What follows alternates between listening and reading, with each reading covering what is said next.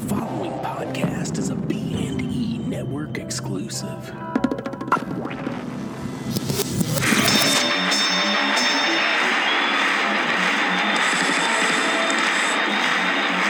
and gentlemen, welcome to the main event. Shot to the chest radio! Woo! Want to be the man? You gotta beat the man.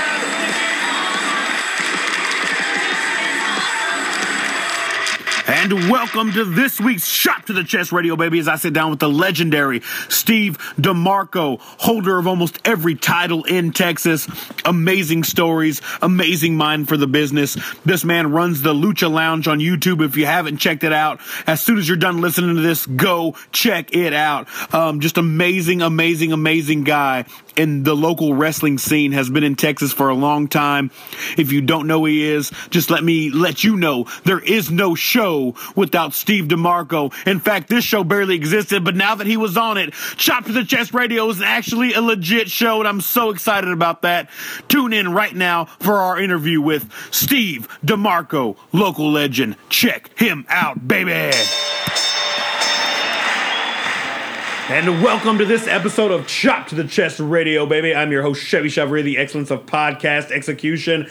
And with me, as always, no, he is not here. Mr. 409, Nate Laws, is not coming in to save me in this podcast ring. I am rolling solo, but I am sitting next to the legendary Steve DeMarco. He is, let me tell you a quick story before I actually bring him on. I'm talking to Nate Laws. We're booking wrestlers for our show. I'm just recently into the local wrestling scene the last few years. Nate comes to me like a little schoolboy and is giddy almost and says, Steve DeMarco wants to be on the show. And I was like, cool, who's Steve DeMarco?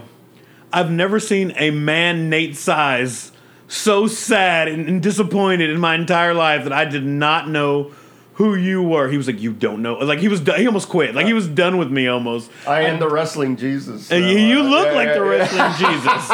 Giant white beard and glorious hair. I'm excited. I'm impressed with your beard. Thank you. If we're going to start anywhere, my beard was going. Yeah. And I actually chopped it off because I was angry with it that it wouldn't go ZZ Top. It wouldn't go ZZ Top. So, but Mr. Steve DeMarco, thanks for being on our show, man. Oh, man, the pleasure is all mine. Awesome. Unfortunately, I guess Nate is a little too fearful of... he wasn't ready. No, I don't know. I think he wasn't ready for all the sexiness. I think. I understand. So, yeah. I don't know. I mean, if you think his reaction would have been like a schoolboy by you not knowing, right. Imagine him sitting in the same room, like, and we and we have faced each other. But as we mentioned prior to the recording. I'll definitely have to have you on my show, and then we'll have Nate, because I know Nate. Awesome. That's one of Nate's goals, is to be on the Lucha Lounge. The Lucha Lounge, and we're going to talk about that. We are in the DeMarco Domain. You can say. I'm sitting kind of like the actual Lucha Lounge. All I do is wrestle and talk wrestling and that's comic awesome. books. And so Mr. DeMarco runs. Was it YouTube mainly, or is it? Yeah, it's YouTube, and as of January, or as of the beginning of this year, I transitioned to podcasting. Well, kind of doing both. You're just taking the audio. Yeah, I'm just taking the audio from the videos. I've been with YouTube. Had a channel for 10 years roughly. Okay. March will be 10 years. Everything's a decade now. It seems like. Right. I've been in Houston for a decade. But I guess maybe 2 years ago I started contemplating the idea of doing podcasting, because I was a fan of some of them, and a lot of people that would listen to my story time stuff or my conversation stuff would tell me the biggest problem is YouTube. It's a video service, so if you're on your phone and you shut down your phone, or put it to sleep or whatever, you can't just listen to the audio. Yeah. Sometimes an hour-long video can be a deterrent. But having it in audio format where someone can download it. I think it's an excellent idea. Yeah. Actually, Lucha Lounge, I want you to pause this right now. We've never asked to go away from us, but you go away, go to YouTube, subscribe Lucha Lounge, check out what Mr. DeMarco's doing a lot of local wrestlers. Yes, which yes. is our heartbeat. We Yeah. want Chop to the Chest Radio to be a love letter to local wrestling. That's Reality of Wrestling. That's Hurricane Pro. That's Texas All Star. Mostly, we get a lot of reality wrestling guys because that's our domain. That's our stomping grounds.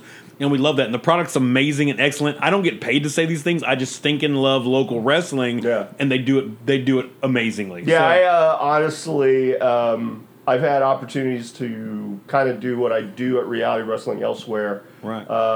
Even in a consultory basis. And honestly, it's... I was taking that journey. So yeah. we're getting there. What do you do for Reality Wrestling? I do the transitions, bro. I was moving. You are ahead of the game. But yeah, I produce. I'm a producer with Reality Wrestling, basically producing the segments. So all the promo packages that you see, I tend to have some kind of hand in. It's also helping develop the characters and getting the best out of them. Which, I'll be honest, so I go to the shows, love the live shows, and so I kind of get this feeling like it was on Sunday mornings. I'm a church-going guy, taking family to church. I miss it Sunday mornings. I need to start setting the DVR, moving to Saturday nights. Very cool move, but I hadn't really caught the show. I'd catch it here and there. I've been really religiously picking up the last maybe 4 or 5 episodes. Beautifully done on... You go back, and sometimes when you're there live, you're like, okay, that was cool, but I don't know why this happened or what. But when you go back and watch it, I mean, it's remarkable. And word on the street is you're getting some pretty decent ratings. And yeah, I mean, the move, as of October, we moved to midnight from midnight Saturday nights, CW 39. And then from 11 a.m. Sunday mornings on the CW 39. We still drop everything on YouTube. Now from Monday to Sunday, usually you go to realitywrestling.com, get all of that. Right. But definitely the product from maybe even the first YouTube release. I mean, you can see kind of night and day, or even from maybe even the first Summer of Champions to now. I mean, the quality of the product has increased exponentially, and having the brain trust that we have, obviously, is really a recipe for success. It's just... I'm really humbled by the amount of growth that we've had as a company, and it's seemingly we're just continuing on the right track. I think now it's just getting the individual talents, brands to be bolstered, as well as continuing to build the Reality Wrestling brand, and not just that people in Texas or certain companies along the way see it, but throughout the states and even globally. I mean, I couldn't see why. Our talent roster couldn't compete with, you give me your Ring of Honors, give me your PWGs, you give me any company out there, Lucha Lounge, Lucha Underground. No, Lucha Lounge as well. Definitely. Or even TNA or even NXT, I think, and WWE. I think the talent that we currently have is some of the top guys that I've seen and worked with throughout my career, and I've been part of some special projects, and I consider this one of the most special ones. And it definitely keeps me in the game. And I'm pre-warning you. I'm like a Tarantino movie. I'm all over the place. We're going to start here. We're going to bounce. We're going to come back. We're going to go back to your beginnings. We're going to talk about your career. And then we're going to go back into like the very first moments of you falling in love with wrestling. But speaking of what you're speaking on, I feel that we are in the presence of something special with Reality of Wrestling. I think it's that that the people that were at the ECW arena before they knew what it really was, but were just there and they just knew there was something special about it. The Attitude Era, that you didn't really know how special it was till The Rock and Austin weren't there anymore. You know what I'm saying? And I feel that way when I go to these Reality Wrestling shows. Don't get me wrong, I'm a freaking romantic in love with this thing, but so I might be not the right guy to ask to get a scale. But no, I feel that. I feel like there's electricity in the air. There's people jumping off of cages. There's crazy chair matches. There's technical wrestling. The Aiden Mascara match from the last taping, man. Just Falls Count Anywhere, first time ever. I think in the audience. Just insane. Amazing. I think top to bottom, the last taping was one of our better shows. I mean, you walk in the arena. And there's a steel cage erected already. Like you're like, okay, let's go. Like there's no like we're in this. You know what I'm saying? I think whether it's out of necessity, which obviously filming, and trying, we've tried it to put it in the main, and then you've got that 15-20 minute lull, whether you want it or not, just to erect that structure. because you're manually having to do it. Yeah, I mean, we're at this point. I think the next step is to get all of like our projections and screens and everything to kind of descend from the top. I think that's the next thing. So yeah, we're just trying to make it the best show humanly possible with a lot of young talent, you know, that, and in a lot of respects, a lot of talent that's just new to the industry. And it's funny because I had a friend of mine that I worked with at PCW, where I really gained a lot of knowledge about television. PCW? Huh? What's PCW? Professional Championship Wrestling, a local company out of, well, not local to Houston, but out of the Metroplex area. From, I want to say, Dallas. Dallas, yes. Okay. This was out of Arlington, Texas, Six Flags Mall. They had the world famous, and it was famous for a lot of us, the PCW Arena. Ran television. We were on UPN for 7-8 years, I believe. And, recently, or probably as the last couple of years, the Bussies, who were the owners of PCW, started an MMA company called XKO, and they really focused their energies and time on that. It's just a different beast altogether. Right. But, we ran television. I was on their roster for about 4 years, did everything that I could possibly have done within that company. I was Grand Slam champion. We ran weekly. We had weekly television, DVDs, all of that. And then we ran, in essence, a developmental show. And not only was I the champ for the main company, but I was also in charge of booking talent and booking a show like our Uncut show, which had gained some notoriety throughout. A lot of talent that's throughout Texas, throughout the states. A lot of talent that's been signed came out of that to some degree, and another passion project for me.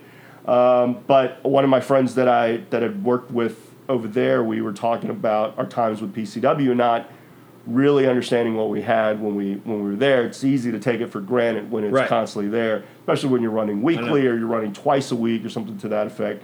So I'm always trying to remind our younger talent that whether it's your first step, it's your next step, or it's your last step, don't take it for granted, because something like this with Bruce Pritchard, with Stevie Ray, with Sharmell, with Booker T, the years of experience alone, people that have worked for big companies or continue to work for big companies, Hall of Famers in their own rights, geniuses in their own rights, and they're guiding you through not just putting on a good wrestling show, but putting on a good television product that's going to create buzz and hopefully create talent that are that are names moving forward. Why can't a Mysterious Q or a Ruthless Ryan Davidson appear on NXT and be able to hold his own against? I couldn't see why a Ruthless Ryan Davidson couldn't be on the microphone against Kevin Owens and really kind of be something that people would talk about for the rest of their lives. Ryan Davidson is my favorite local wrestler. Yeah, he's been my favorite for probably a decade at this point. Right. From it's so as you're saying, I just want to shout out to my friend Bob, who was putting a flower bed together instead of being at Reality of Wrestling last night. Who saw some of the best chair matches, the Lucha, what was the Lucha, I don't even know what they call it, the Lucha, False Count Anywhere. Yeah, False Count Anywhere, It was gorgeous. Yeah. The steel cage was amazing. Even the triple threat main event for the belt. Bob, hope your flowers are pretty. You missed out on something amazing. Even a woman's match, I mean. Just, and Rex and a guy from Wildcat, and speaking of Wildcat, yes, what is that gentleman's name? Buku Dow, yes. Buku Dow and Brian Keith, and then Matt Lancey. I want to say it's Lancey. Don't quote me on that. Okay. But he took on Rex Andrews in a really phenomenal television title match. And not to give too much away, but I think there's talk of Rex taking that title everywhere he goes and kind of not just representing reality wrestling, but anything on TV. Yeah. Can you defend a TV championship off of TV? I think he could probably defend it anywhere he wants at this point. I don't know. Yeah. I don't know who would really argue with Rex. You know what?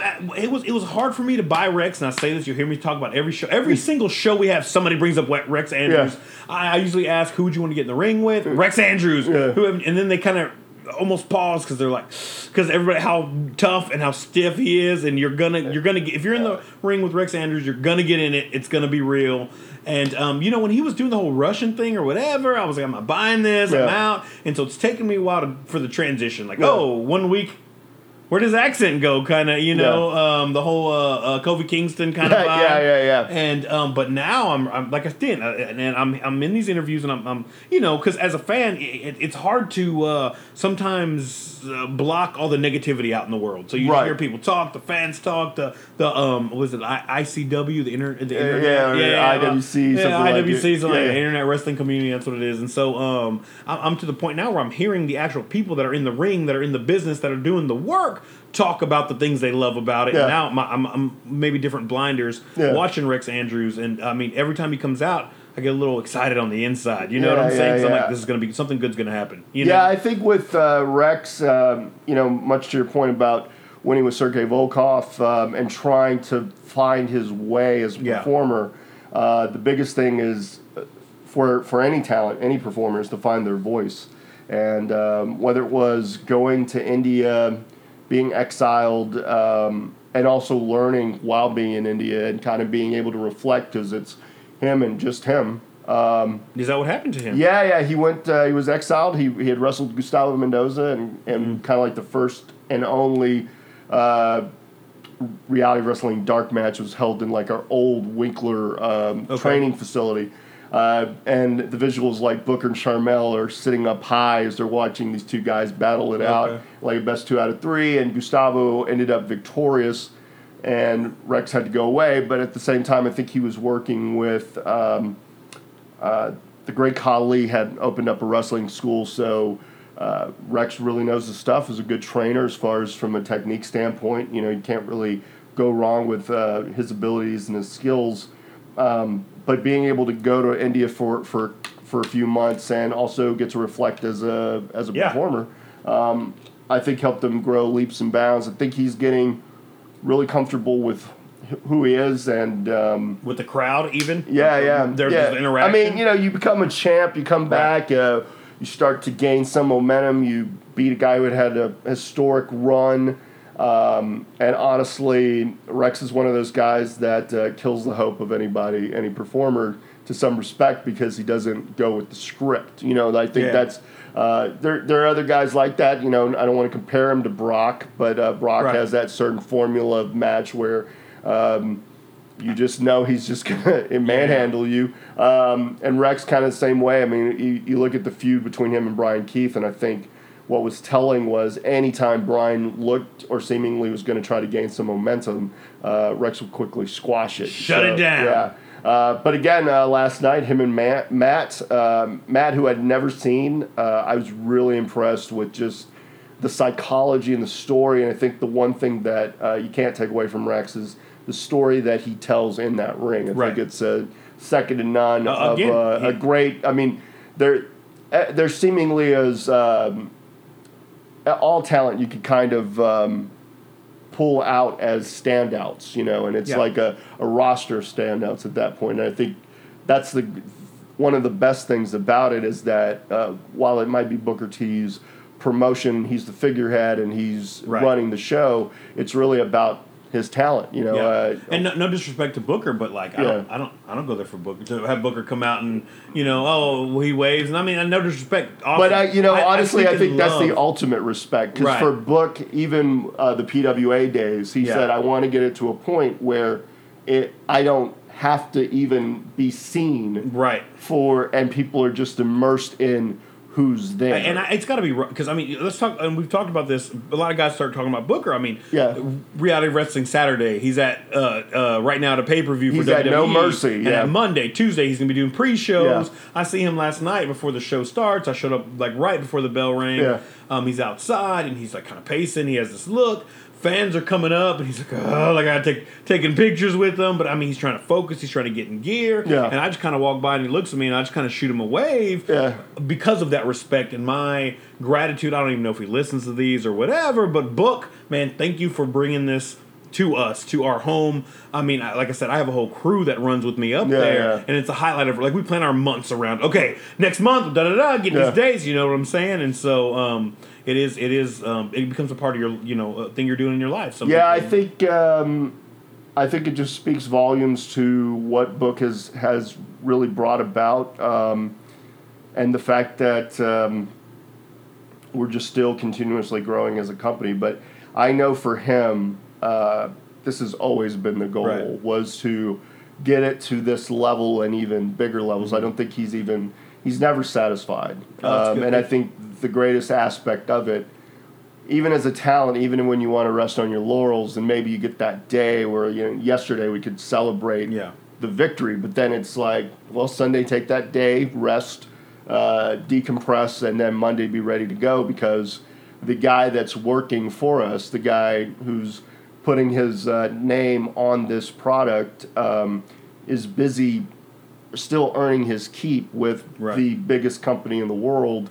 And that only grows your company. It's branding. It's like Booker T. He didn't just fade away. He's still in people's faces. Yeah. People care. If he's doing the announcer, if he's doing the pre-show thing, people care what he has to say.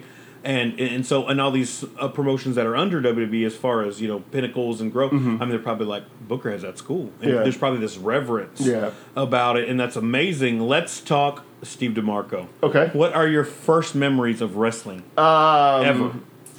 I would probably say Ric Flair against Kerry Von Erich. That's TV, the one live, what? I think I was watching a tape. I can't, for the life of me, that's How always... What was your first exposure to wrestling? I was probably like 5 or 6. Okay. I mean, I was probably even before that, watching WWF to some degree, the rock and wrestling, that the animated show. I think they were just cartoons come to life, larger than life characters. I immediately gravitated to whoever they said for me to gravitate towards. I didn't question. Yeah, I was a Hogan fan until there's Warrior, and I was like, WrestleMania 6. Yeah. With bated breath, I think you could you could tell it's a great match if it could hold the test of time, and I think you pop that in now, go watch it on the network, and you'd be just as mesmerized. Yeah. Because the Hulk up, the counter to the Hulk up, Warrior just,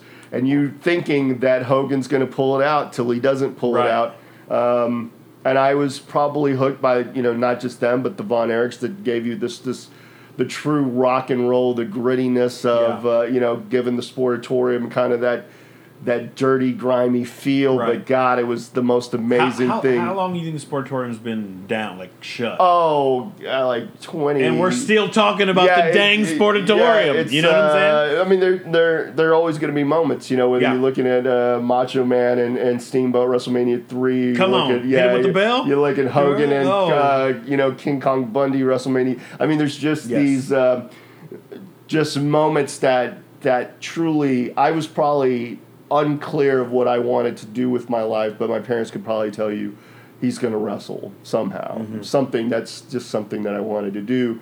But it took years from, being 5 or 6 to even getting to wrestle. I didn't start training till I was 25 because I had an opportunity when I was in college. I was in Austin, and there was the company that I would end up going to train at maybe 5 or 6 years later ran shows, but at that point I was under the impression you had to be a grown man before you even try to step foot in the ring. You had to have your career in order. You had to have plan B. That was the most important thing. Get your education, all of that. Went to the service, and the biggest thing about being in the service was all the wrestling fans, because it was the height of the Attitude Era, the Monday Night Wars. I mean, you couldn't go wrong with with Sting being a Crow, and I can even remember the time where he turns his back to the cameras and addresses the fans, and it's right before he goes off into the rafters, and he'd already been growing out the hair, but just being hooked on all elements of it. And I think it wasn't until other people that I was serving with that would bring up what they would do after they got out of the service, and a lot of them said they'd want to try wrestling. I just so happened to be in Austin. I just so happened to try to go to Shawn Michaels Wrestling, Texas Wrestling Academy. But the price of it before you step foot in the ring was just too much. And I was at that point where, I needed to, if I wasn't going to do it then, I had the fear that I would never do it. So 25, saw an ad for wrestling school and went, and that's kind of the rest. 17 years later, What almost. what was the school for you? Don't It was Capital Texas Power Wrestling. George De La Isla, he was Mr. California back in the 50s and 60s. He was good friends with Chavo Guerrero Sr., and he ran that public access wrestling show that I'd seen like 6-7 years later. I did everything. I was going to go to Sean's, but given the amount of money and the fact that it was in San Antonio and I lived in Austin and this was a wrestling school in Austin, and get my feet wet and see if it was something I wanted to do. Right. And then 2 months later, I'm having my first match just out of someone no-showed, and I got the spot, and I was hooked. The rest is history. The rest is history. You are the legendary Steve DeMarco. Like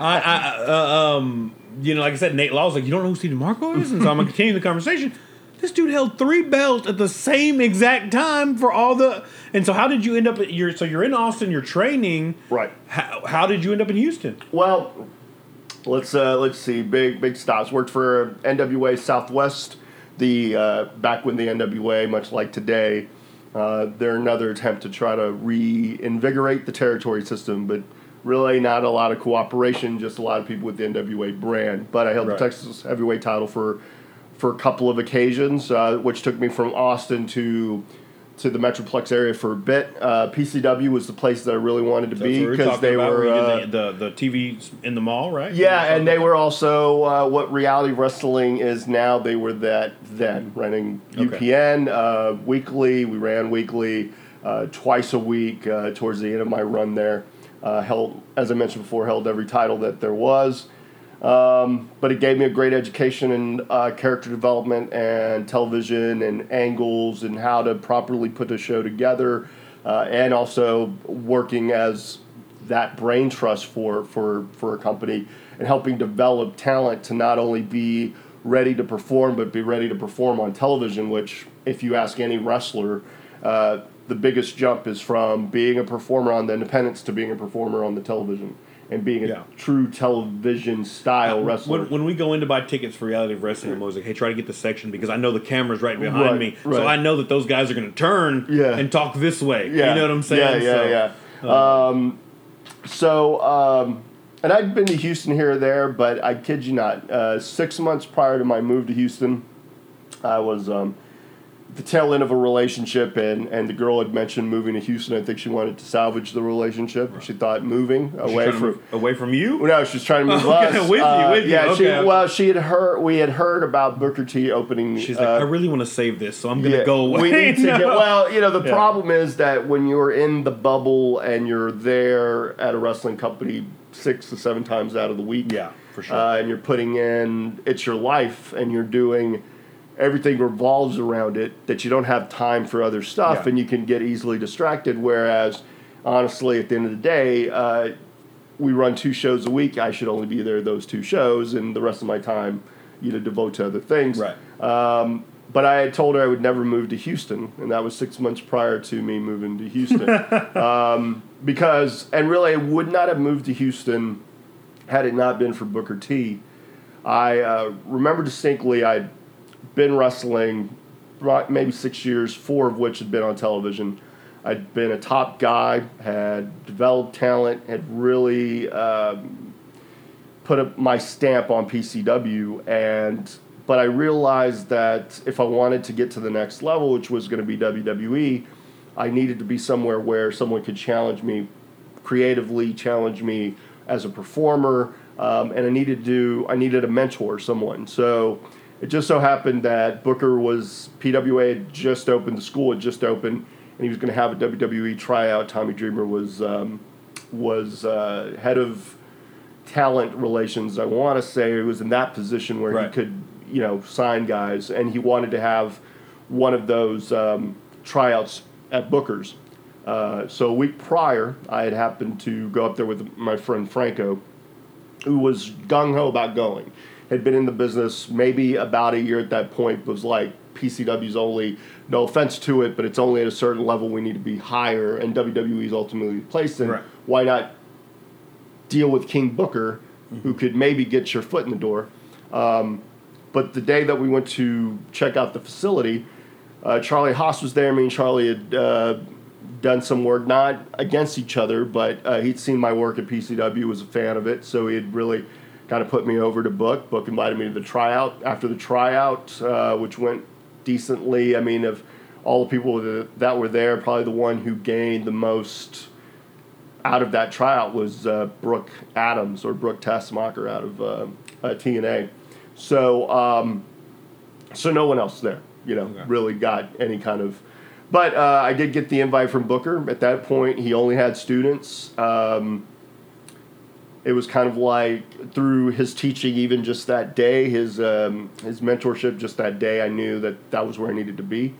And I could kind of see the writing on the wall, whether it was ego manifested or just logical, that my time at PCW had really come to the end. I needed to shut that chapter no matter what I had tried. I, at the time, was dating a girl. She was my valet. I was doing everything in the power to kind of keep the relationship between me and PCW a good one. But I was frustrated as a performer. I needed to grow, and I knew that if I continued to be there, I wasn't going to improve. So let me ask you this: doing what you do now, have you had a chance to impart that wisdom of you're dealing with all these young guys that might be in the same boat? I see that road. I know where it's going. Have you got to pull some guys aside? And I usually through anytime I mentor talent or have a character development session or working with talent as far as producing their segments. Right. A lot of times I try to get them out of their head. I try to get them out of worrying what's going to happen next. Like, just be in the moment, especially when we're filming, say, days or weeks after the actual event. The hardest thing is to go, remember where you were at when we were there. Like, where you were at before. Like, don't... You lost because it already happened, but you got to play like you're the most confident guy or gal in the room. And a lot of times it really just goes back to telling them, when you have a good situation, make the most of it, but realize that you're the one who's in charge of where you go next. Who are a couple guys that are amazing at that from reality wrestling? Just like that, they're back to where they were. Ryan Davidson's probably, for me, he's probably one of the benchmark guys. Sean Hendricks, never wins a match, but excellent every time I see him. For me, he's so much more than that. And I'm throwing it out there. I don't know. Legion came out at the show last night, and he was not there. Yeah. And I was not happy sitting in the crowd. I was a little sad. So it's always a weird, strange thing when they're not, the collective's not together. Yeah. But I did love, what's his name? The new Legion guy has the tattoo of the equal sign under the two bars. Oh yeah, Anthony Andrews. Yes, adorable Anthony Andrews from former TASW heavyweight. But I love that character in there. I said it one time. It was the best thing of the night for me. Besides the Nate Laws match, of course. 409 representing. And he carried Legion, the guy who in Legion, out of the ring. Oh yes, it was threw him over his shoulder, carried him. Loomis, I believe, debuted. Yes, and amazingly, you think about the guys that have debuted, and in a lot of situations whether you're talking about Marcellus Black or Kylie Ray, where their first official match, the first match ever, is in a reality wrestling ring, and they look like they've been doing it for 4 or 5 years, or some, like even Marcellus Black. The deficiencies or holes in his game weren't as apparent as if you go to some local indie show. No offense to other indie shows, but no, I totally honestly, when you've got Booker in your ear, sometimes guiding you through it like you're the robot and he's got the remote. And in some respects, sometimes that's what talent needs. Mm-hmm. They need to be completely out of their head and focused on just being in the moment and being there. I think Kylie Ray's one of those that I don't... being a producer, the biggest pitfall a lot of times is getting talent to realize it's their segment. It's not Kevin's segment or Booker's segment or Bruce's segment. At the end of the day, we're under Booker T's umbrella, but when you're given notes or given a script, how you perform it is really up to you. What's your interpretation of where this should go? Kylie's one of the ones that I never have to really give a lot of notes to, and a lot of times she's always got something in her head of how she wants Kylie to be represented. She knows her character. She knows. Yeah, anyone who's got some, Marcellus, who had done some like live action role playing in college, so he had that mentality. Cool. I know that. Or like Jessica James, who's this great talent who did not see wrestling as a child. Only saw it as an adult, but came from a martial arts theater background and already had a step above. Not that she's with reality wrestling, but at the same time, she was part of that umbrella because she got a lot of her tutelage under Booker with during the PWA days.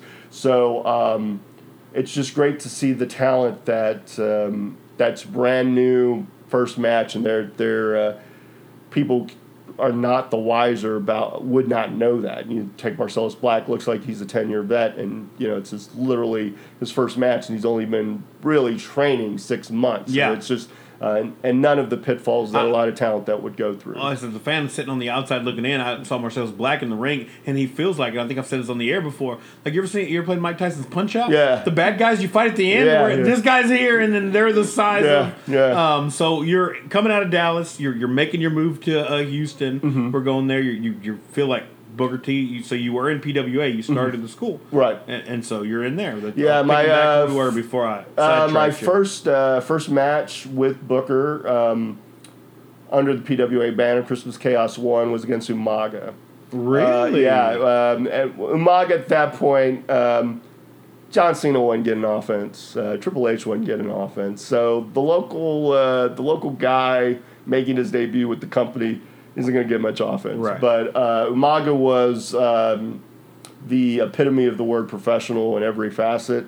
Gave me some great pointers, as well as really gave me a great bit of respect, and Booker really enjoyed it. I was one of the ones that wasn't so hands-on because he realized I would be with Umaga. But I think for me, and what I've tried to tell talent, because I can sense it a lot of times, is don't let your ego or your level of frustration impede your progress. Again, coming from being a top guy and being a top guy for a number of years and putting a company on my back, there comes a certain ego that wasn't going to listen all the time. And Booker would give me right 99% of the time. And I only give him the 1% that he's not right, because no one's 100% right all the time. So, but with that said, for those who say you're new to wrestling or whatever, so Umaga is part of the legacy of all the Samoan lines. I mean, correct. He was in WWE. Kin to the Usos, kin to their uncle. Yeah, kin to Yokozuna. And I've heard the Usos go on interviews and say that the whole, they do the running and they do the button to the face real quick, as Rikishi would keep it there. Right. Umaga used to do that move, and the announcers. Yes, I took it the day. Yeah,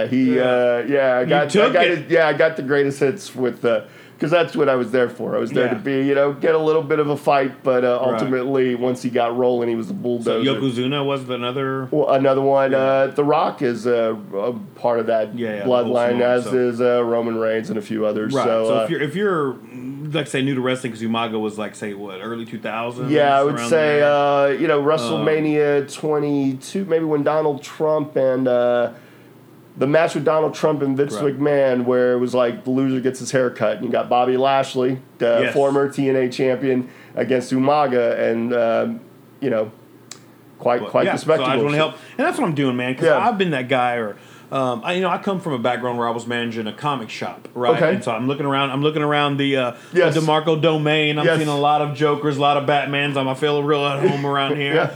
But, I mean, you get those dudes in comic shops who, if you don't know 70 years of backstory, they come in and they treat you like crap because you're like, oh, where's this? This dude doesn't know where Batman, blah, blah, blah is, And when it comes to wrestling, I think about that because a lot of people, I think, are intimidated if they're not part of the culture. And so we're kind of these people in the crowd like, hey, the shows are super fun. Yeah. We do a lot of chanting. Yeah. We boo Kid Ransom a lot. I love that. A lot of man bun sub Although chants. now if you boo Ransom, no, now you've got to cheer him to really get it. Can we talk about it? Are we in there? I mean, I'm going to put it this way, because what a lot of people in the live audience... See, I was trying to get, Yeah, what a lot of people... Well, I don't want to give too much away, but there will be a lot of camera on Mother Ransom, and she stole the show. Us that were watching the back after the events, her reaction was very heartfelt. You felt for the mother as she sees the terror that unfolds. Oh, that's the only spoiler I'm giving. Okay, we'll stop right there. But I'm already in talks with Mr. Taylor Ransom. Yeah, do not call him kid. He is very and legitimately he knows to come back on he the is show. A father of a he's a family man. You know, so at some point you no longer want to be his the kid. baby one time. Yeah, and he never punched me in the face about it. So we have this mutual respect. Now I don't know if he'll have his child there moving forward. Maybe his wife may want to stay away. Mother Ransom may want to find some place to sit quietly. Maybe this is a man of teasing. I like that. He's just throwing. He's making you hungry. He's the ultimate mama's boy. I mean, you can't help it. Like if you watch the first episodes of reality wrestling, they do the profile package with him.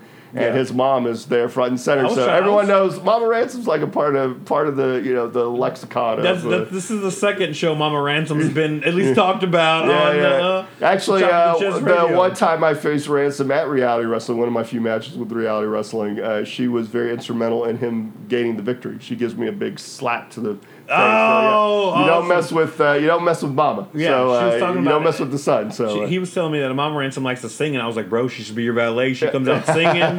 The crowd boos her. You get mad at the crowd. It would be beautiful. So where were we in your story? I'm Tarantino, bro. Let's see. So I was with PWA for a bit, and had some quality matches. Wrestled the Usos actually. Really? Tag match. That's on YouTube. Who was your partner? Alex Villarreal. You're like, it doesn't matter. No. Alex Villarreal, who's now part of La Familia. He was my partner. Oh, really? Yeah, it was he, myself, and the Pride. We were called the Elite because we were actually members of Team 3D. They at one point had invaded, and we were like part one of their cohorts. So, we faced the Usos before they were the Usos, but knew they were talented kids right from the get-go. And then I parted ways with PWA again, ego and thinking that it was time I needed a fresh start, and booked a company, IWE, local, for about a year. We created some buzz. We had DVDs. Was there, let me ask you this, was there a tension between you and Book School? Were you like, I'm out, or he was like, no, it's cool, it was a mutual thing? It was, there was a meeting, without getting too much into it. There was a meeting That's what I do. I get into it now, but I get you. There was a meeting, basically. After that meeting, I just kind of felt I was already kind of burnt out. I have a tendency. I give myself a year at some places because I just know me. I'm passionate about it, but at the same time, I believe that I have an idea of where it should go. And if I don't agree with it, which has completely changed now that I'm a producer, and I go, it's Booker's vision. I'm here to help facilitate said vision, as is all the talent. We're here to help tell that story that Booker's wanting to bring forth to the audience. But I think parting ways helped because I probably after about 2 years, I realized that I wanted to be back with Booker, be under his fold, because I had some great times. I have some good friends within IWE. A lot of that talent that was part of IWE are mainstays within reality wrestling. Kevin Bernhardt, who was Kelly Kevin, great talent as a performer, and an even sharper eye and mind when it comes to the creative aspect. I still have yet to meet Mr. Kevin. It's one of Kevin's, my goals. He's been on my show one time, and we've been talking for like the last year to have him back on my show. He's extremely our one and only cancellation to Chop to the Chest Radio. Maybe Kevin, if you're out there listening, brother, I'm just saying, the offer is on the table. A knowledge, if Kevin really wants, he says everyone should advertise and promote the show. Well, if the director would get on some podcasts, I like that. Word of mouth. He's proud of the product. This man, I'm learning it's his things baby. From, it's his baby. But and see that, and that's kind of where I say, in all honesty, I'll pass the whatever. Yeah. I'm like I said, I'm not a wrestler. I'm not here to promote me. Like I just super passionate about wrestling and finding guys who love and get the magic that's in the air. And that's when people were like, man, you really. And I was like, no. To me, it's like that. It's super just like. You're in those moments. Sometimes you're like, "This is beautiful," and there's no, and sometimes you're like, "Oh, that wasn't so good." But for the most part, Well, I usually, live for that. yeah, for me, especially in my role and the number of jobs that I've had on the production or creative standpoint, I just want to be a fan when I watch it. I want my brain to turn off. I just want to enjoy whatever story they're presenting. And when they take me away from the story is when I get really frustrated. So even when I work with talent, I'm like, just be invested in the story. Because if you're invested, everyone else will be invested because it kind of shows. The ones that are really, again, I use Kylie as probably an example that she's in her own world and everyone gets into her world. The snap is gorgeous. Yeah. When she snaps, I'm like, yeah. I love that. So I ran IWE and like Kevin's was on that part of that project and Ruthless Rhyme was part of that project. Gustavo Mendoza, Mysterious Q. Just to name a few, there's quite a few others, but I've created a working relationship with those guys that continues to this day, and I'm just happy to be a part of reality wrestling for the last really since its inception. So it's great to see how the company's grown and whatnot. Right. So who are some of the guys in reality of wrestling that you're just, hey, if you're going to keep your eye on somebody, just a few off the top, like that get you excited that you're a part of what you're. What they're doing. I mean, he's got a lot of years left, but Gino, to me, is one of the top talents in any 20-year-old phenom. Right. It's in his blood. Yep, and really been doing it for 6 years, but really the last 2 to 3 is really when he's found it, and he's a special talent. I think Ruthless Ryan goes without saying. Why he's not on Raw or SmackDown is beyond me. Rex Andrews, I think... He's on the cusp of becoming something. Kylie Ray to me. I think I could put her with any woman on any roster anywhere in the world, and I think she would hold her own. And then there's Brian Keith or Alex Rand. Something about last night, Brian Keith was really just on it. Like, yeah. I like Brian Keith. It's good. Again, he's another one we're trying to get on the show, and he. I don't know. There was something in the air last night. Like again, there was a connection with the crowd, and it just felt like when he came out. It was the first time I've seen him go. Okay, I can see him, and I hate to use the word beyond, but on the stage could go to a grander stage in the reality of wrestling. It was good. It felt good. And speaking of that, reality wrestling is an amazing stage to be on. And I say in the level that what you guys are doing or whatever, there's some guys that are. I mean, and bottom line, they're not making a WWE. It just is what it is. Right. And maybe they're up in years, and and WWE's like, oh, you're gonna hurt something, whatever. Yeah.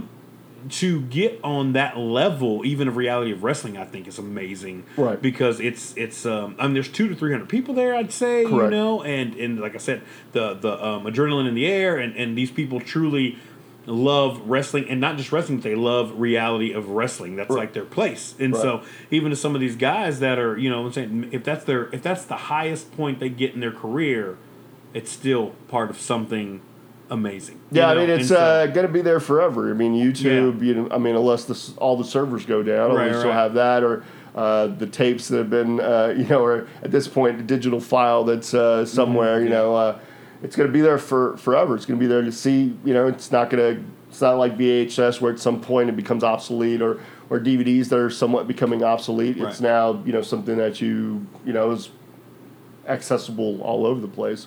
But yeah, I'm a fan of it. I think it's a special project and a great product, and just filled with great people. Let's get a little. We're shutting down in here in a little bit, but okay. So you are no longer wrestling.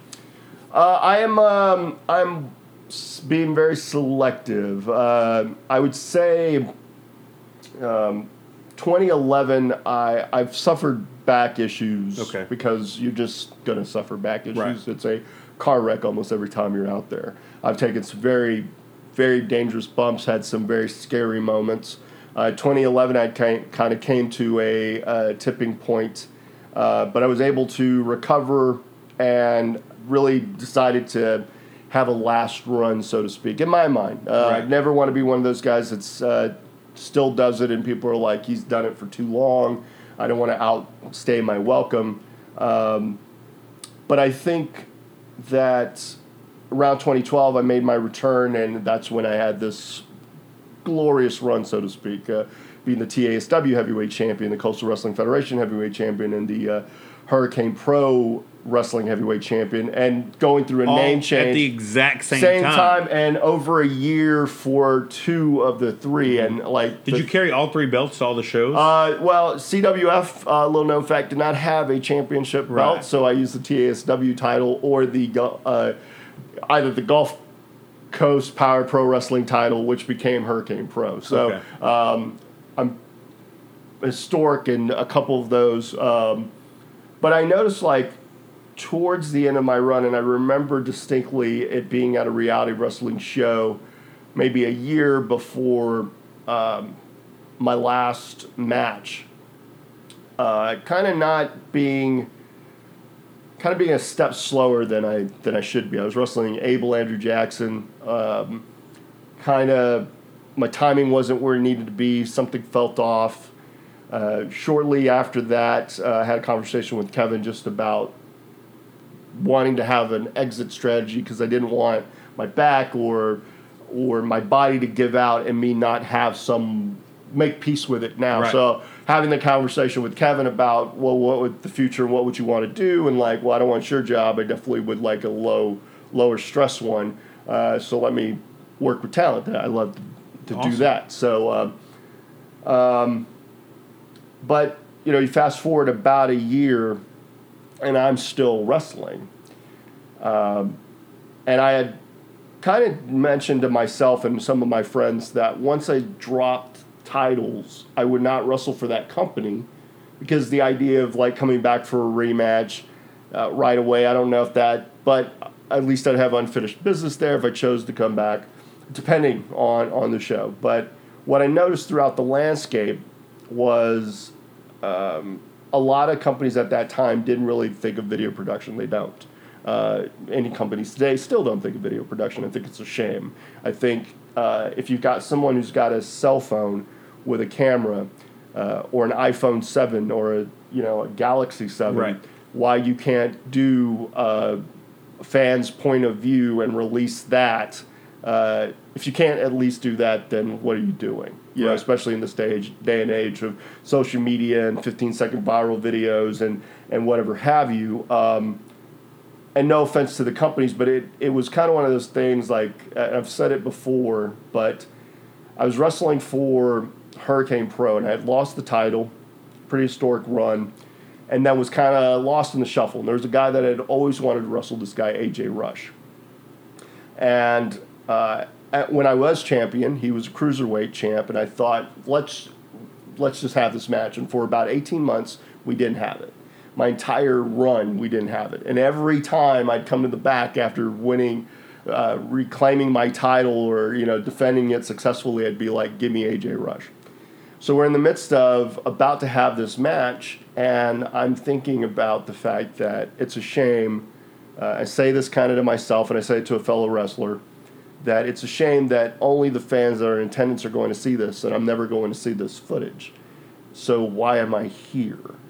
It wasn't about being the champ. It wasn't about having a good match. It was about what's the payoff ultimately, exposure or the right to have that footage, or it wasn't so much about pay. So there was that instance. And then TASW, I had lost the title, hadn't been back to the company, had wanted to take a break, had put them in a better position than when I had left. Got approached about coming back, and they gave me kind of, you could either face Cedric Payne and Kid Ransom, speaking of Kid Ransom and Cedric Payne, in a triple threat. And mind you, I had no business. Note to the fans, this is the first show I have not booed Kid Ransom on well, air, times they are a-changing. Okay. But we didn't have a history. And being a former champ, I thought, well, why not be in the title picture? I'm supposedly a name, legendary as you've said it. Why not? The legendary Steve DeMarco. That's right. That's gonna be my moniker moving forward. But anyway, I'll back it. I'll make sure. I ended up being the special guest referee for the 2 guys that a year earlier I defeated, both of them, and I defeated them multiple times. But now they're the ones vying for the title. So something about that rubbed me the wrong way. The idea of I didn't ever consider myself a legendary performer. I thought, but my catchphrase was always there's no show without Steve DeMarco, because to me, I felt like you put me in any arena with anyone, I will not steal the show. I am the show. It doesn't matter who it is. Doesn't matter who it's with. I don't feel like I have any holes when it comes to promos. I feel like I have any holes when it comes to entertainment value. I know about being a character. I don't care about the number of moves I do. I'm not a guy, my finishing move was the sexy kick. I needed one. I didn't need to create a party to get over, because all I needed was one. Those guys, I'm going to bite off them because they bite off me. But that's good. Anyway, so I think after causing the outcome of that TASW match, that was the second instance of me going, why am I here? No one's going to see this footage except for the fans. That's great, but what's the lasting part of my legacy? Right. And more importantly, I'm a guy who had held the title for the second longest. I was the second longest reign, and you can't even give me a match of that I felt I deserved. Now, again, perspective being what it was. And the third one, ironically, came at PCW. They were doing a reunion show, what I thought was going to be a reunion show when I got pitched it.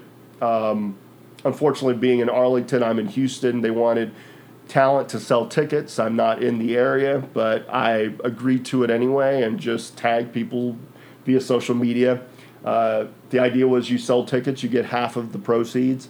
But yet I'm telling them, go to the place that's selling them, because I don't have them, but go to them. Yeah.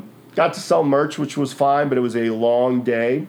It ended up not being a true reunion show. It was MPX, which runs out of the Metroplex area now, had some of their representatives, so it wasn't a true reunion show. That's really why that was the selling point for me, was to go see old friends and kind of do like a high school reunion of sorts. 8-9 years since my time there. So, but that was not to be. And unfortunately, all the new guys, I'm guessing, were going over. Well, it wasn't that. What it was the biggest problem I have with some indie shows. You look at reality wrestling, 11 matches, 2 hours.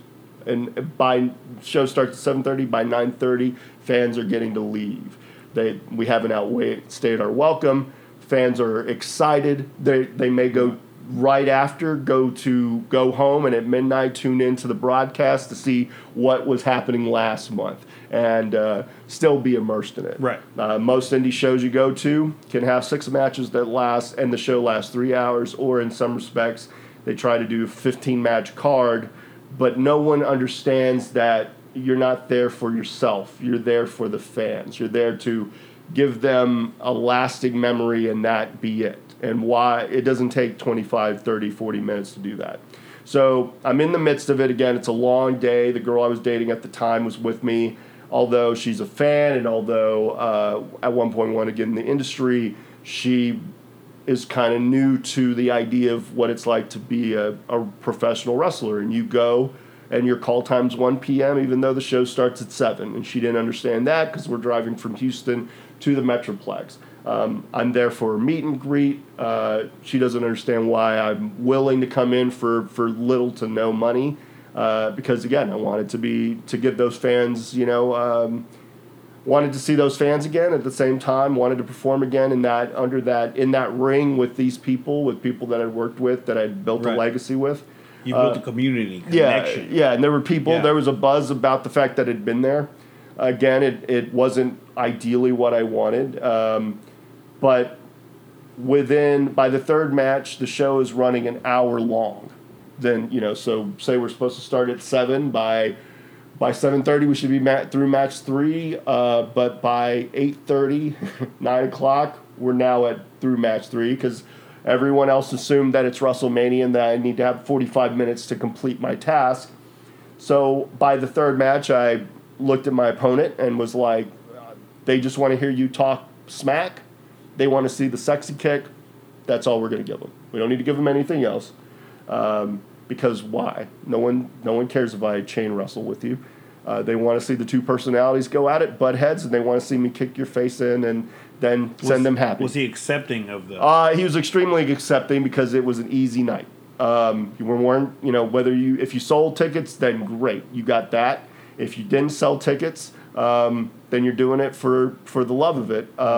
Plus, he got the opportunity to work with me. I have a big reputation in that area, so he got the rub just by us doing business together, and he got it. I said, go pitch it to the head writer, the guy booking the show, see what he thinks. If he doesn't like that, then he can let me know what he would like. Comes to me, and he's like, literally, that is what I needed. I need a 5-minute segment. You two both get over, get the crowd. Now, mind you, we had about 1,200 people in attendance, so it's a big, big event. But the longer matches, the crowd only got to a certain point, and then they stopped. Yeah. With us, it was a stone cold segment. It's they were hot the whole 5 minutes. I said my goodbyes, but in the midst of being out there, from the time that I walked through the curtain the first time, I said, this is probably it. I don't. What else do I have to achieve? Again, who's going to see this? Right. Again, I'm in a 5-minute segment, no offense, but I drove, I wanted to perform. I wanted to perform at a high level, wanted to have a competitive match. And I'm not really getting that, and it's not with someone that I had a history with, which is what I would have hoped to have had. And again, it's my brain and how I saw things. So as I'm giving my victory speech, it's more of a farewell speech. And at that point, it was just I never want to go for surgery, and I've basically dodged like 3 bullets in my career for major spinal surgery.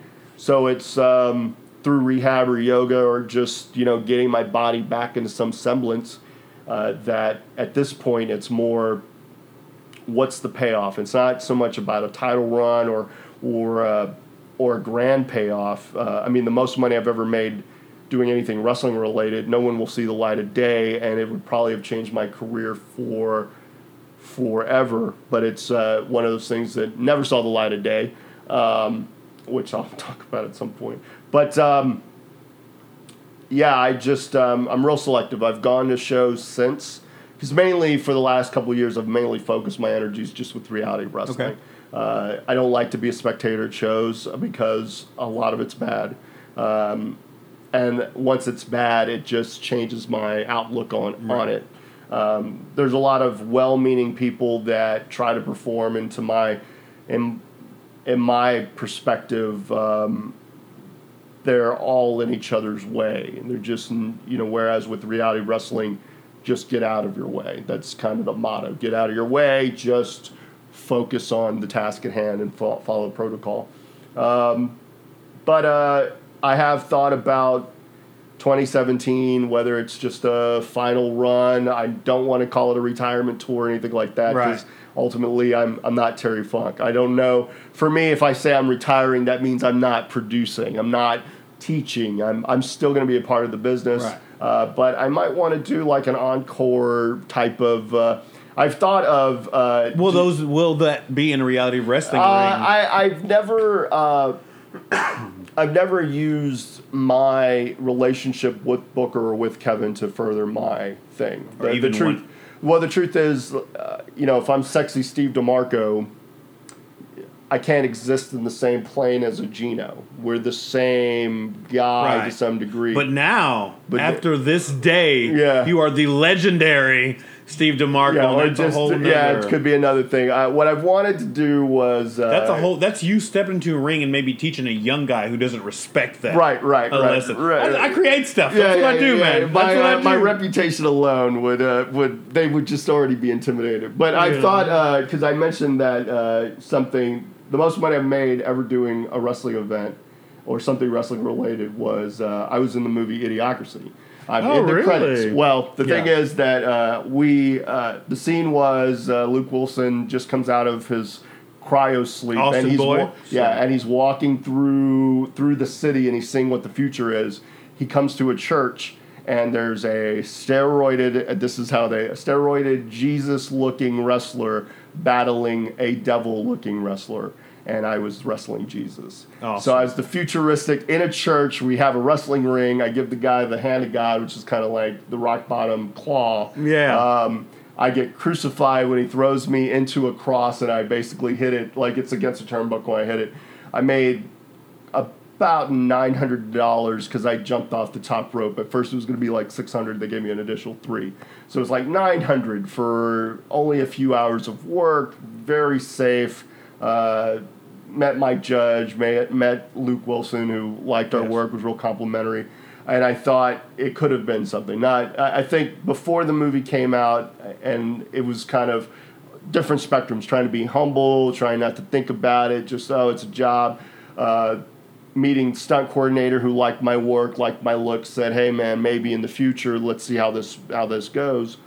I thought it could have been akin to The Mummy Returns and The Rock's just 10 seconds, 15 seconds of time, and that, look where he's at now. And not saying, hey, I'd get that level of success, but Terry Crews came from that. There were some people that came out of that got a career.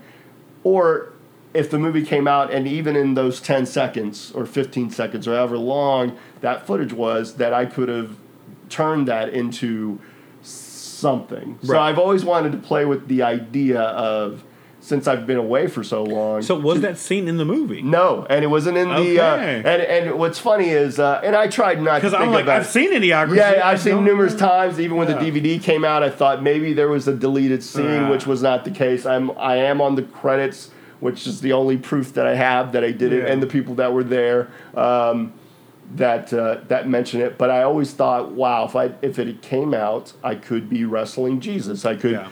Completely invigorate this different career and maybe even be a bigger deal because, again, you have guys who are extras on Raw who make a career out of being like, I appeared on Raw. It'd be like, no, I appeared in a major motion picture about that.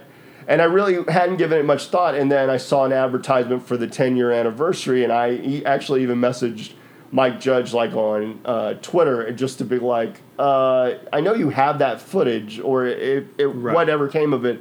I'd just like to see it, see what ended up on the cutting room floor. Of course, obviously he probably doesn't have it. He's moved on to like Silicon Valley and whatnot. So, but just an interesting idea that of what my life could have been. So I've always thought, man, what if I had done, since I haven't performed in close to 3 years, that when I do come back, that I just approach it from that. Like, what if I'd become this big deal and now I'm just coming back into wrestling for whatever. But because I always want to try to do something else. But yeah, I've considered it. A lot of it is getting back into that mindset of being that performer, and the mindset of where I was as as a person to be that character.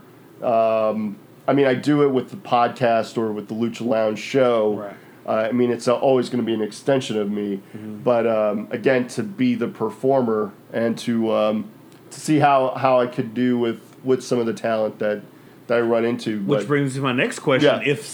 If everything, hypothetically speaking, you're stepping back into reality of wrestling ring, who are the top 3 guys that you think you'd steal the show with? I would say Gino would be on top of my list. Right. He's and the legendary Steve DeMarco character would be a perfect. Right. Yeah, just Gino, the young lion against the old lion who would give him a run for his money. And ultimately, I've always said it, I don't need anything but one kick. I don't need a whole lot more. You could get all the offense in the world, and he's a phenomenal athlete. But it would end with, as soon as the kick happened. Probably next would be Danny Ramones, Cherry Ramones, current Hurricane Pro Wrestling heavyweight champion. A guy who, I held 3 titles at a point when I was Hurricane Pro champion, and he's currently holds titles all over the place. The big clincher with him is that he looks like me at 25. So it's just like looking in the mirror and going, wow, man. It's the Jericho Shawn Michaels. I'm really intrigued by him. And I saw him, he made his debut with Reality Wrestling, Dalton. Dirty Andy Dalton, who just came back from made his debut. Was that a one and done, or he's going to start? No, I think ultimately a guy in his position, it's about his schedule. We run when we run. I think if he wants to be there, I think he made a good enough impression. I've always considered him a talent. I worked him about a decade ago, so it would be great to just get back in the ring with him and see how he's evolved as a performer. We've always had good chemistry in the ring and created magic and created moments, so he'd definitely be somebody. And then if I have an honorable mention, it would be probably Ruthless Ryan, just because we have such a good rapport and have been friends for so long. And I've said this on the show, like I said, the first reality wrestling show I've ever been to, this dude, I think he just stepped on he does that thing where he steps on the steps. Yeah. He just takes a look at the crowd, and I was like, that one. Yeah. That's the one. That he has me. He has my attention. Just the simple looks, the little nuances he has in his game, the way he steps in the ring, the way he takes a bump, how he pops back up with this pain looked on his face, like everything about him. I'm like, he was my thing that I'm going back, and my friends, would be like, I'm going back for this Ryan Davidson. That's it. And then over the time we've been there, we've seen the other performers just kind of grow, and I'm sure there was amazing ones there, but this guy stole the show for me. And now I'm like, oh, and here's this guy and this guy and this guy. Now at least. Sometimes you go to shows or other indie shows and you sit and you're like, okay, well, let's wait for the real match we came to see. Right. But I can honestly say with reality of wrestling, most of the time, every single match, there's something that pulls you in. You know? And I love that about it. So and I think the benefit of doing 4 episodes in one taping helps because it is like a roller coaster. You have a main event match every third or fourth match within the card, so you get enough of those, and it gives the fans that and then you have the match that's going to start your next taping, and ultimately even we don't necessarily always film in order, so it's always great to see the finished product and see what we've made out of the promo packages that we filmed or highlight packages that are being put together. Or some of the stuff that I'm not even part of because of scheduling and whatnot, but I think we're on the cusp of some pretty big stuff, and I think whether it be the November show, which should be something, just the road to Christmas Chaos, whatever we're going to call it, but Christmas Chaos 11, which is 10 years in the making. For me, being that guy that was the veteran on, of that roster for Christmas Chaos 1 and to face Umaga, and then to look to 10 years later, and here we are, and we're going to have Rey Mysterio Jr. Be part of the show, which is going to be tremendous because that just creates more eyes on the product from a local standpoint. Right. I wouldn't tell anyone, hey, avoid shows, but I've been to shows that... there's certain shows that fall into the category of there's one match on the card and everything else is, like you mentioned, you're just waiting. Some shows have an intermission after every match, or there's just a stop in action. I've been to those shows where you're like, there's 2 matches. Why are we at the I think intermission's kind of a thing of the past, even though I've been to some companies that I still am friends with. Get your hot dogs. You turn to your right, and there's the hot dogs. It's not like I have to go anywhere. I can take 2 steps over and You're going to give me a break from my bathroom?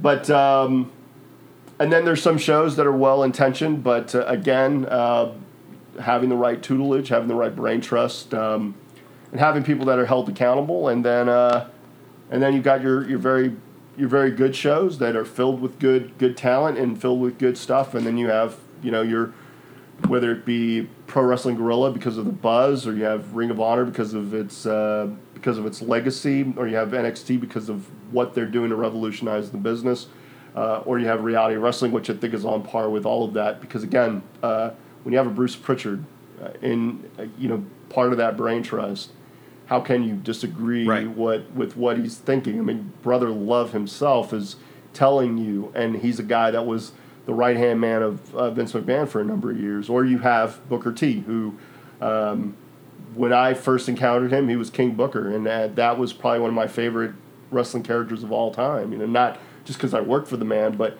the idea of being given something. Since and you seem like I said, we just met, but you seem like the kind of guy that. You work for that man because of that reason. You're not saying that because you work for him. There's a difference. You know what I'm saying? I was a fan of his, but I probably wasn't as big of a fan of his until the King Booker stuff. because you had a situation where you give that to anyone else, whether it be Sheamus or Barrett or Regal, who, because of circumstances, Right. Or Billy Gunn. You can think of the long list of people that have held it, who've held that moniker, but I don't think anyone took it to the level, not probably since Harley Race, that took it to the level of King Booker, where it brings in Charmel, and he's got the court and the accent and the posing and the cape and the wearing that crown, and to be able to pick his brain about how he sees the industry, it's just amazing. And I tell, the great thing is it's an open door policy to any talent, and we are scouring the globe literally to find people that want to be a part of that product, want to be part of that movement, because Booker's not going to rest until he brings a certain level of glory to the Houston wrestling scene that, while others have tried it really hasn't reached that fever pitch where it's the destination that people, and the people that do come to see it, the hope is that they, through word of mouth, we get more people in that, rather than just be 300, why not 500? Why not standing room only? Why not it be like a PWG where it feels like an event, and you've said it yourself, they're from top to bottom. It's a full encompassing show, that has luchadors and women and theatrics and big characters and big personalities and some truly special people that years from now we're probably going to be seeing on the big stage, and you could see them win. And meanwhile, Booker is going to be still producing some of the best talent that there is. Amazing. Let me ask you this. 20 years from now, you're talking to a young kid who finally realizes you are the legendary Steve DeMarco. On the show, they'll come back to this show and be like, that's when it was first coined. That's it. Oh, my God. So you're giving them the highlight reel. Who are some of the people that you're honestly just excited that you lived this life and been in the ring with? Some of the legendary people, some of the people that you're like, hey, I was in the ring with. It's little humble brags, They're braggadocious. Yeah, you threw out the Umaga earlier in the episode. I would say, let's say, like, you think of Lucha Underground, Vampiro. I have a victory over Vampiro. Oh my! I love Lucha Underground. Is like I love Lucha Underground. I have a victory over him at Elite Wrestling Federation out of Houston. Back in 2000. Is Elite out of Houston now? It was out of Houston. Because I'm starting to see a lot of this is one. This is a different one. This is a different one. Back in 2000, they used to run at the Sam Houston Race Park. How was, did he have hair or no hair? He had hair. He was still the dreads. The dreads. Awesome. Super, super great guy. Was, not a diva in any stretch of imagination. Guy had a massive amount of success in Mexico, everywhere else. Yeah. And came in and did the honors for me. And, one of the highlights of my career. I also got a victory over Christopher Nowinski, who, when he was wrestling before he, started doing his work with concussions, because of the concussions he, I would say, Sabu. That's on YouTube. It's got it's in his. This is Sabu before Botchamania was a thing, and people would make light of his contribution. This is a guy that was in his prime. 2004 probably put me on the map as far as throughout Texas wrestling. What kind of map was it, like hardcore? It was his speciality. We did. I bit off of. It's on YouTube. My idea of using a chair and his idea are different. I use it for sitting. He uses it to attack. Right. We had a couple of table breaks, and it was a very insane. One of the first. Vampiro was probably like the first name. Rodney Mack's another one that I worked early in my career, when he had just been doing ECW and had quite the reputation, and was victorious with him. I would say any of my stuff that's on YouTube, as far as whether it be Action Jackson, there's like a Kiss My Foot match. I think it's one of the best. You say Kiss My Foot, there's an actual foot being kissed, and my valet at the time is a part of that. So it's kind of bittersweet, but at the same time, Action Jackson, hell of a talent. my stuff with Ruthless Ryan, any times that we've locked up, I like that. Or Mike Fox, a guy that probably 2004, 2005, 2006, we had kind of a feud on and off, and we did some great business. Or even like Tim Storm. I mean, there's some talent there that I've had the chance to work with that it's definitely highlights for me. Just the idea of getting to mix it up with any of them. So. Okay, so we're kind of on this journey. I'm going to end it here. Tell me about the Lucha Lounge. Why do you do it? How did it come about? And okay, so I was with Booker for I've been here about 6 months and wrestled Umaga, and then the next show I wasn't on the card, and here's where you kind of learn paying your dues never ends. We were security. And nothing's as embarrassing as the show before. You're wrestling Umaga in the semi-main event, and people remember that. And then the next week you're in business casual clothes, being security, and having fans say, "Hey, man, weren't you on the last? Why?" Right. And being like, "Well, that's part of the deal, part of paying your dues." Yeah. And the next match, I'd wrestled this guy, Dog Cheatham, who was portrayed by Russell Simpson, who's a phenomenal talent. Another guy should have been signed long ago. But anyway, so I felt like I needed something more. I had a hot act in PCW with this girl, Ashley, who went by Tavia. And initially what I wanted to do were like these 4-minute, 20-second videos kind of highlighting our day, road tripping or working out, or me and her having our time as a couple, or just any excuse. But as a package, I thought we had something truly special, and plus I wanted to show it to Booker. I thought it would be something. So initially the Lucha Lounge, which was a phrase that Paul Londonhead, who was a good friend of mine at one point, had coined for his man cave. It was just a place where we could watch wrestling and we could talk about life and kind of be away from the hustle and bustle and kind of be in our own little special place for wrestlers, talk wrestling and away from all the negativity and whatnot. So I wanted to name it the Lucha Lounge because my character was kind of like the Hugh Hefner of wrestling. I had this pretty girl. YouTube that's in its infancy, so I thought hot girl wrestling. No one's doing that. This is 2006 at that point, about to be 2007. And I remember having a conversation with her a couple of days prior to it changing, but talking to her about that and wanting to start releasing these videos. I was basically in Houston. She lived in the Metroplex area.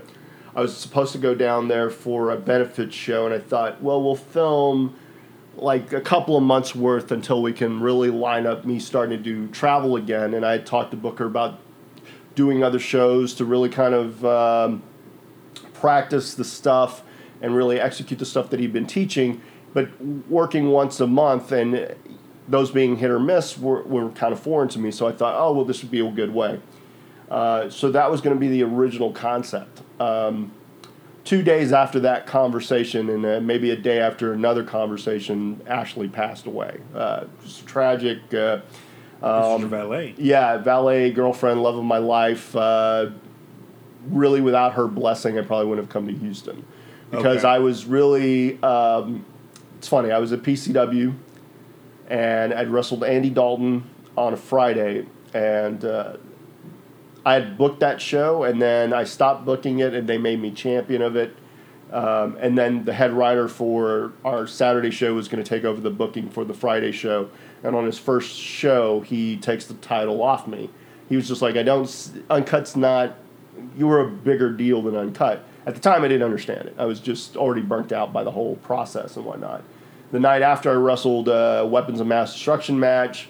In the midst of it, the outcome of it was Ashley throws in the towel. And I thought, we're doing like this team-oriented, stable-oriented tournament. So I thought this was the night that kicked it off. I think in the midst of the match, as she's throwing in the towel, and back of my head, I'm going, I need to go to books as soon as possible. I don't want to waste any more time.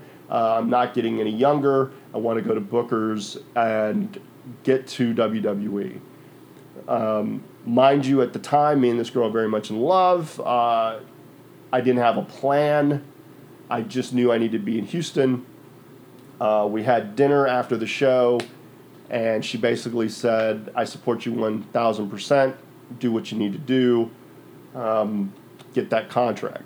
And that was really the only reason that it wasn't just the invite. It had to be all these, all the planets aligning. Because again, I didn't have a plan. Didn't have steady work. I was a wrestler. What am I going to do? That was in July. So you fast forward to March, and approach Ashley about the Lucha Lounge concept, and she liked it. We were going to film this stuff. I was going to be in Dallas or the Metroplex area for St. Patrick's Day. So we were going to, again, party theme, all this stuff. She was a dancer at a strip club, but she worked days because working nights was just dangerous. A guy who was a fan of hers, who was married, had a child, he basically came in and he killed her. Came into the bar, he killed her, killed himself. Guns or? Yeah, just a gun. He had been there for a few hours. People didn't assume anything.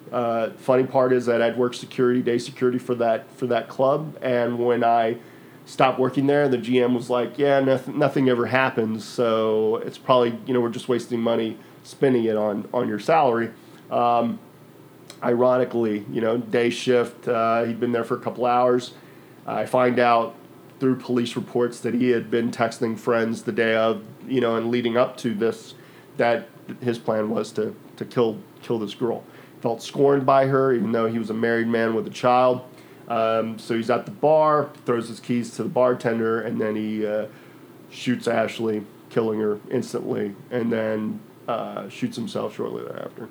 He doesn't die right away because he doesn't, but in 30 minutes to an hour, he passes. Probably the hardest day of my life. It probably changed all elements of me, probably my love for wrestling to some degree, because nothing's worse than inviting someone to be part of that, wanting them to be in your life, not just, because again, I think back to the dual identities of a wrestler.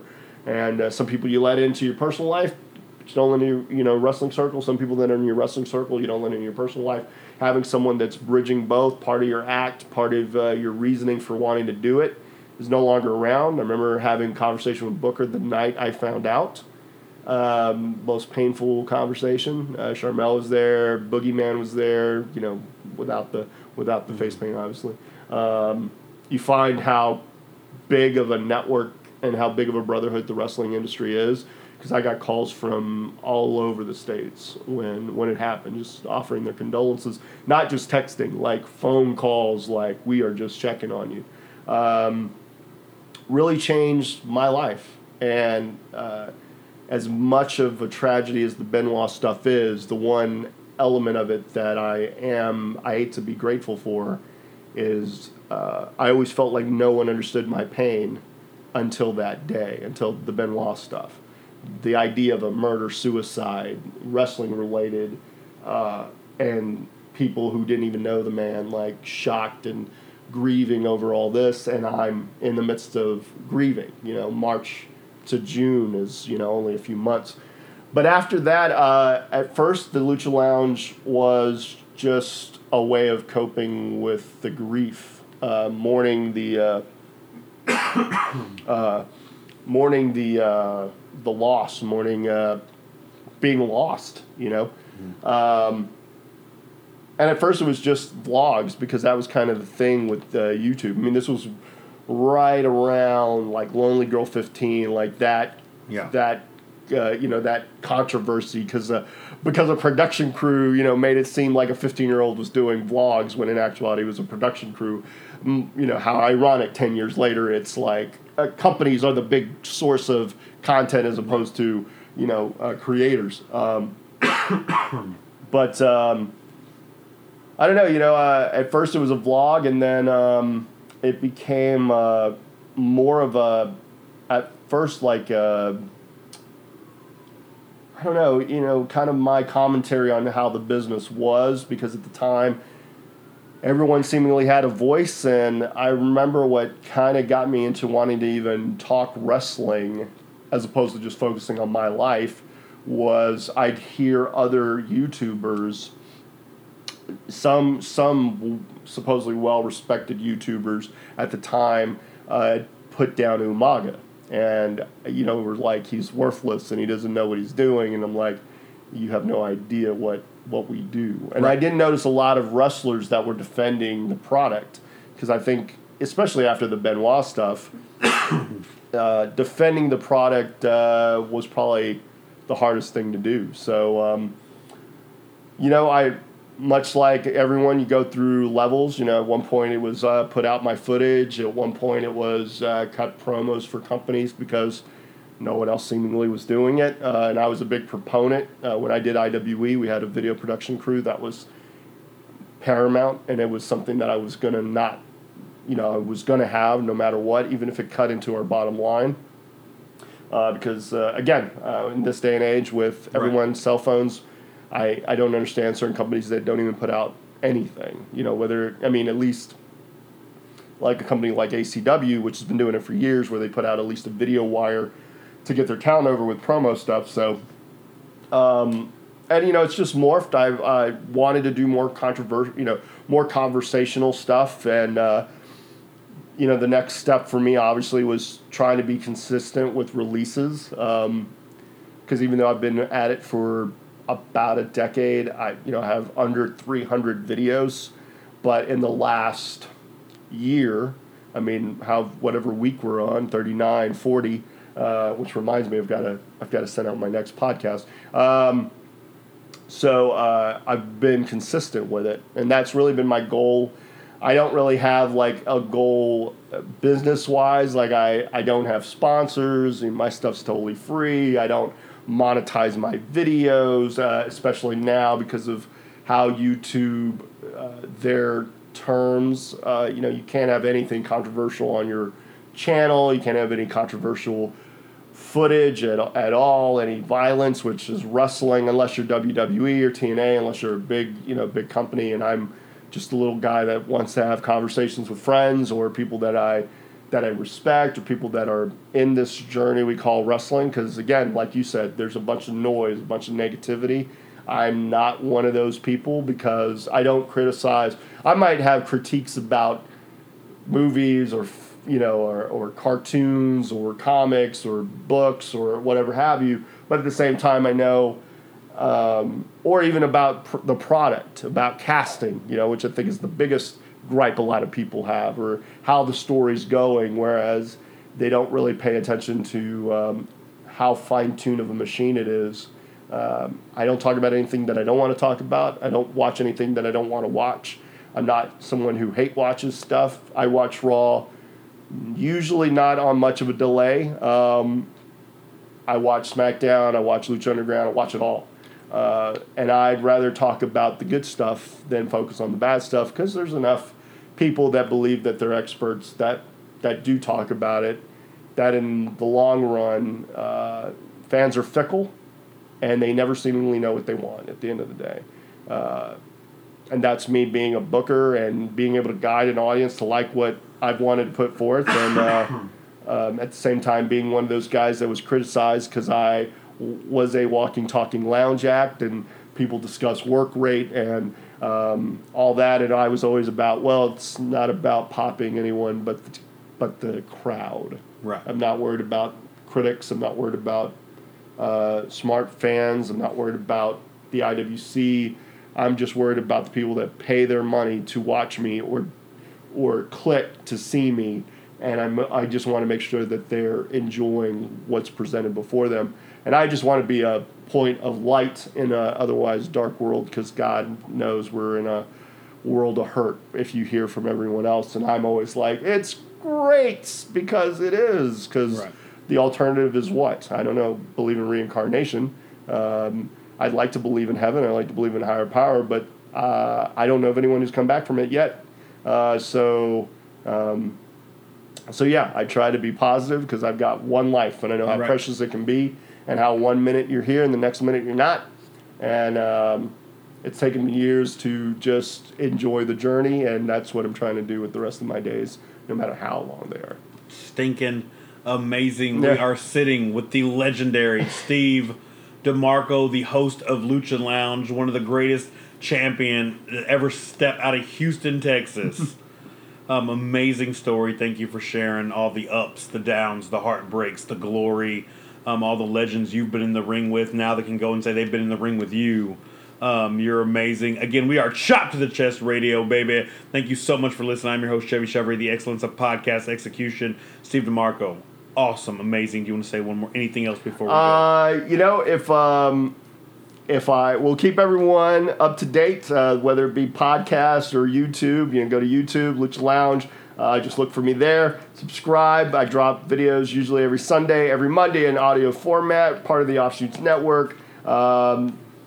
Yep, dropped every Monday. And if I do make a return to the ring in 2017, it will be just, I'm not trying to save wrestling, but I will prove once again that while others try to steal it, I am the show. And there is no show without Steve DeMarco. The things legends are made of. Chop to the Chest Radio. We are out, baby! Sexy kick things. All right.